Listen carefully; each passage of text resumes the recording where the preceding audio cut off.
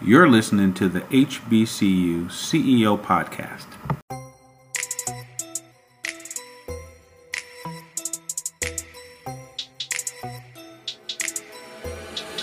Welcome to the part 2 of the entrepreneurial mindset. I have with me Rod Chappelle, who is a serial entrepreneur, very successful in understanding the rhythm of entrepreneurship and being able to apply his skill set in several different areas to include multicultural marketing, technology, what else? Sports, entertainment. Yeah. So he's been food too? Mm-hmm. So he's been able to apply his system and his skill set in different areas because of his understanding of what the entrepreneurial mindset is. So in this particular section, we're going to talk about handling the energy that you have as an entrepreneur. And energy to me meaning there's like this internal drive to be active, to be competitive, to be involved, to make something happen, thus the entrepreneurship, to create some product or service. There's this energy to keep things happening and moving. And so there are some people in life that will take that energy right out of college and launch a business right away. Very high risk, but potentially high return. And there are others who take a measured approach, and they may take the route of working for someone or with someone as they develop a parallelpreneur situation where the job is the investor in the ultimate entity. So I wanted to walk through a couple of scenarios or some ideas first, and then I wanted to walk through some scenarios about how to handle. I know that you've been in a couple of different industries, and there's a different vibe for each one. But there's also life. Like you have a life outside of entrepreneurship, and so there's a balance that has to be struck because this isn't something you turn off.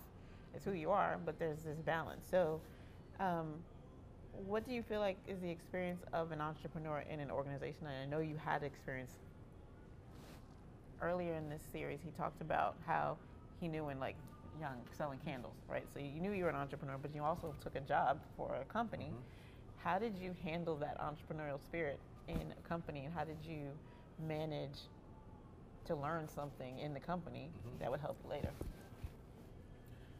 I think it's about constant learning and doing research to try to get to whatever your end goal is.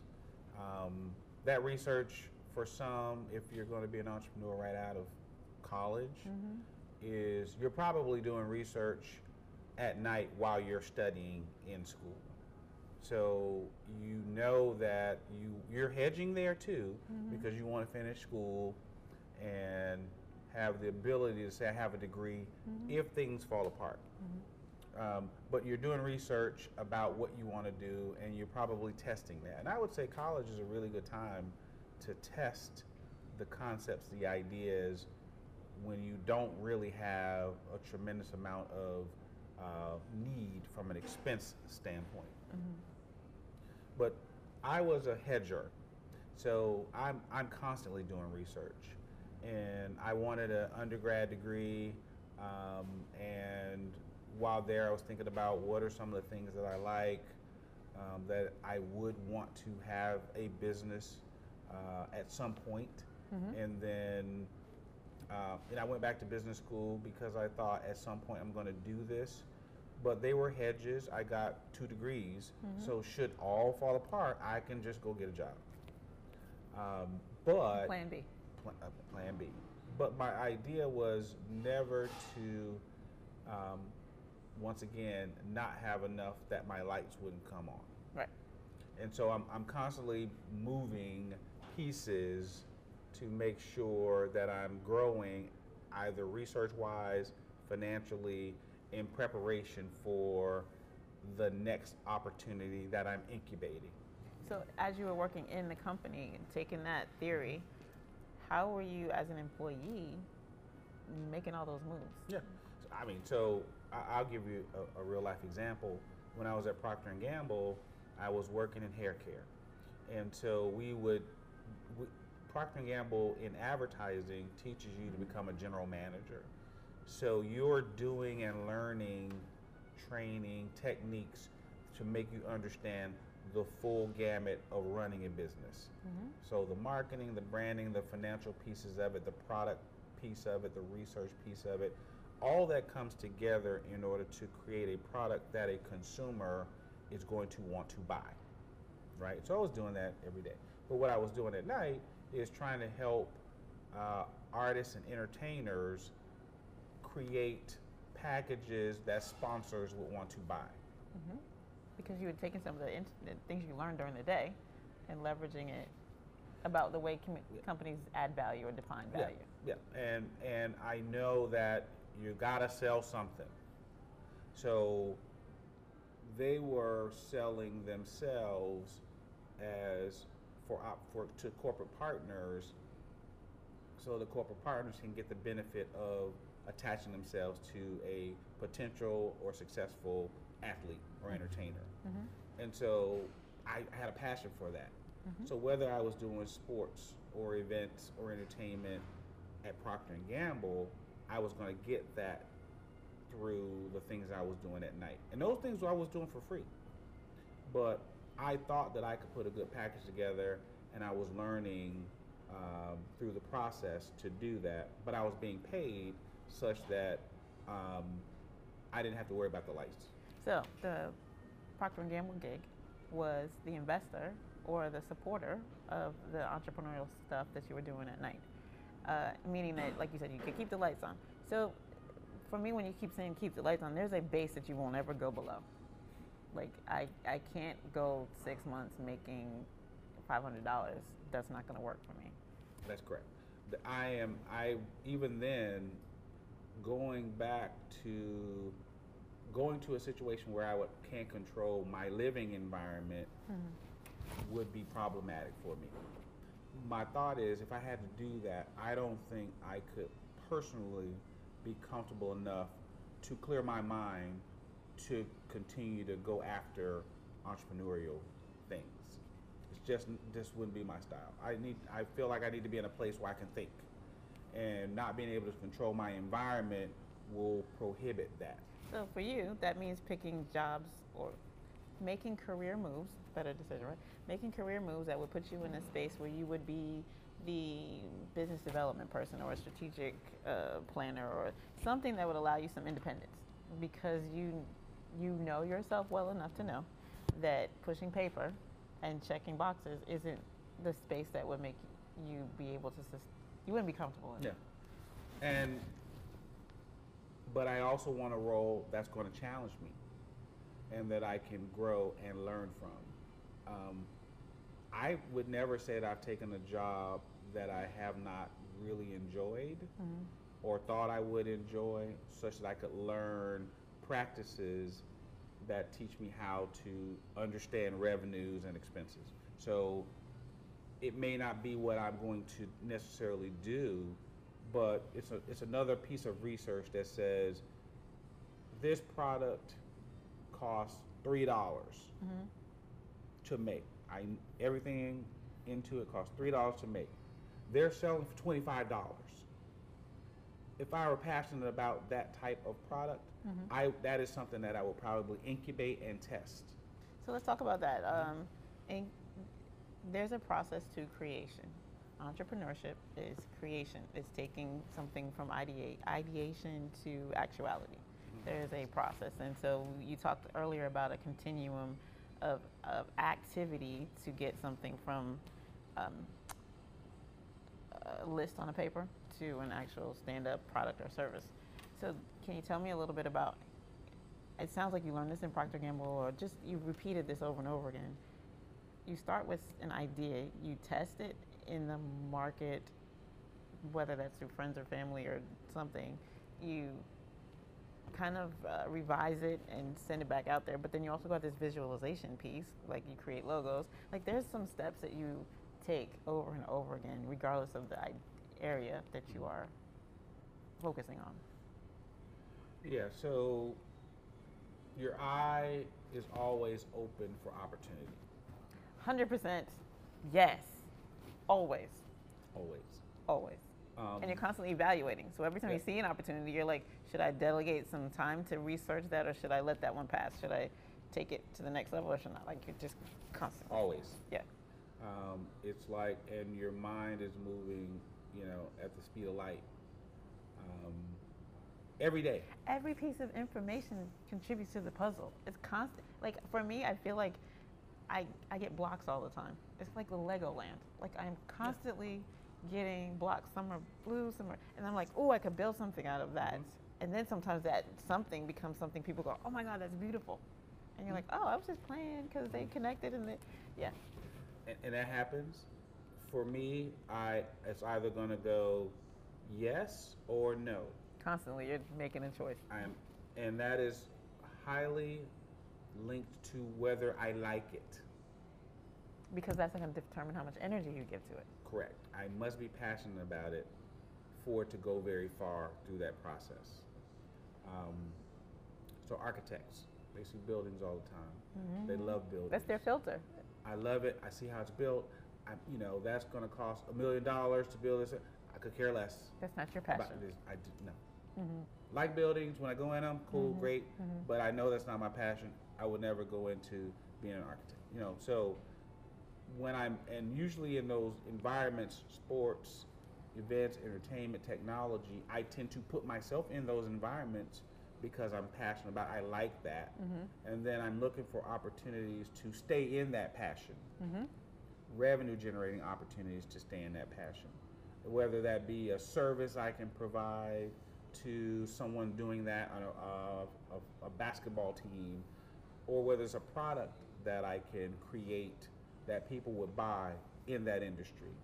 I'm constantly looking for, either looking for or they're just coming to me, things that I could create and make successful.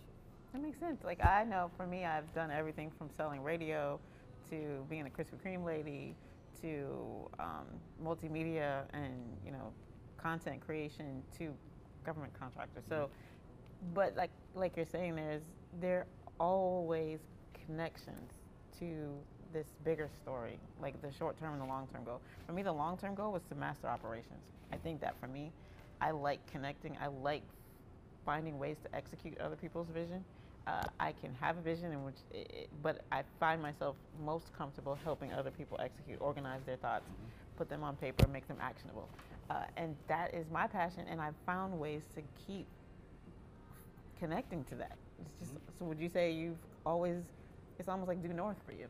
You always find your way back into that. Yes.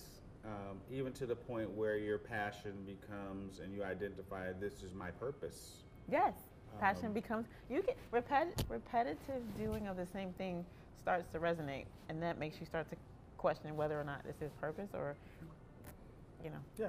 So when you find yourself in a rhythm that starts to yield some results based on the research and the revenue opportunities and being able to stay with it long enough to get to profit and knowing that this is something that constantly comes up for you, what is that the driver for determining whether or not you give energy to it? Like, because what both of us, you're constantly scanning the horizon. There's always an opportunity. What is it that helps you decide yes to some and no to others? I think for most of my entrepreneurial career, it's been passion. Mm-hmm. Things I like that have the highest probability of making money with very little incubation or low cost to entry. And even and those are generally services. As I've kind of grown in this, I've started looking more at products that can be less resource intensive for me. I like to say if I go to bed and wake up, something was sold. So yeah, if you can create passive revenue, yeah, you have achieved a certain level Correct. of success. Yeah, and and then over the last 5 years, this whole idea of startups in the technology space has really intrigued me. Now the startup won't be in something that I'm not passionate about, but I like the idea of what technology can do and how technology can help make people and processes more productive. And so I've been looking at, you know, a lot of those things in the areas that are passionate for me. But I'm also now moving more towards, does this make sense and does this help anyone? And when I think about certain things that I would have done 10 years ago, maybe 15 years ago, I'm different. You know, It's okay to evolve. I have definitely evolved, and I'm comfortable now with teaching and training people who want to do those things that I might have done, but I don't have the inkling to be in all of those anymore. But the valuation process of that is passion. Do I want to spend a lot of time and energy on it? And then, based on the time and energy, passion, does it have the ability to make money? Gotcha. And if it's something I've done in the past that took a lot of time, energy through the learning process, and then the actual execution of it will take a lot of time and energy as well, that's going to go low on the list. So that's part of your determining factor is the ratio between time and energy and money investment and the return on that time, energy, and money investment. And so the shorter that time frame is, the higher the probability that you're going to engage. Yes. Those are practical decisions that have to be made as an entrepreneur. It's not all sweetness and light and rose petals and fun and you know, what you watch on social media. Everybody's got, you know, a Bugatti and they're, you know, making money on the beach. Like, that's not all of the scenarios that are out there. And even that takes time, effort, and energy. So I want to encourage you to continue on the path of pursuing whatever it is that makes you feel good and draws your passion. Be practical about what you're going to spend your time and energy on based on whether it's profit connected to it, and take the time to figure out what your process is, like your research. And research doesn't always look like going online and Googling. Some research is being aware, being in networking situations, reading. There's just a lot of different ways to research. How would you say that? Absolutely. Meeting people that are doing it or have done it. Yes.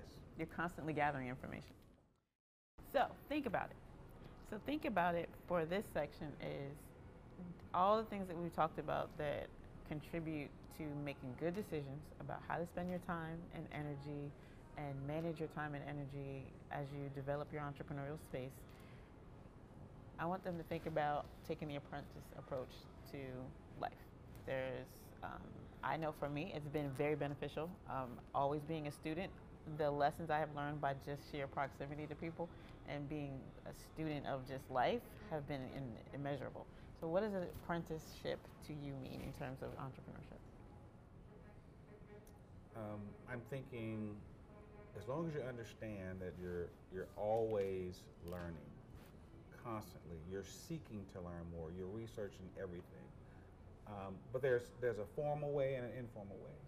So the formal way is literally going and placing yourself into a situation where you're learning on the job, internships, paid or unpaid, externship, all those and those types of scenarios where you're literally getting the day-to-day activation, execution of what you think you want to do. And sometimes those are short because you're like, that's not what I want to do. Informally, you're in places where you think, you're in places where you're passionate about and you think that's something that you want to do. So you're asking questions, you're watching, you're researching and learning, and you're still an apprentice, it's just not formal. And people do that all the time. It's true. So in this section, I want you to take some time and think about how you can incorporate the idea of apprenticeship into the process of becoming an entrepreneur or maturing your entrepreneurship.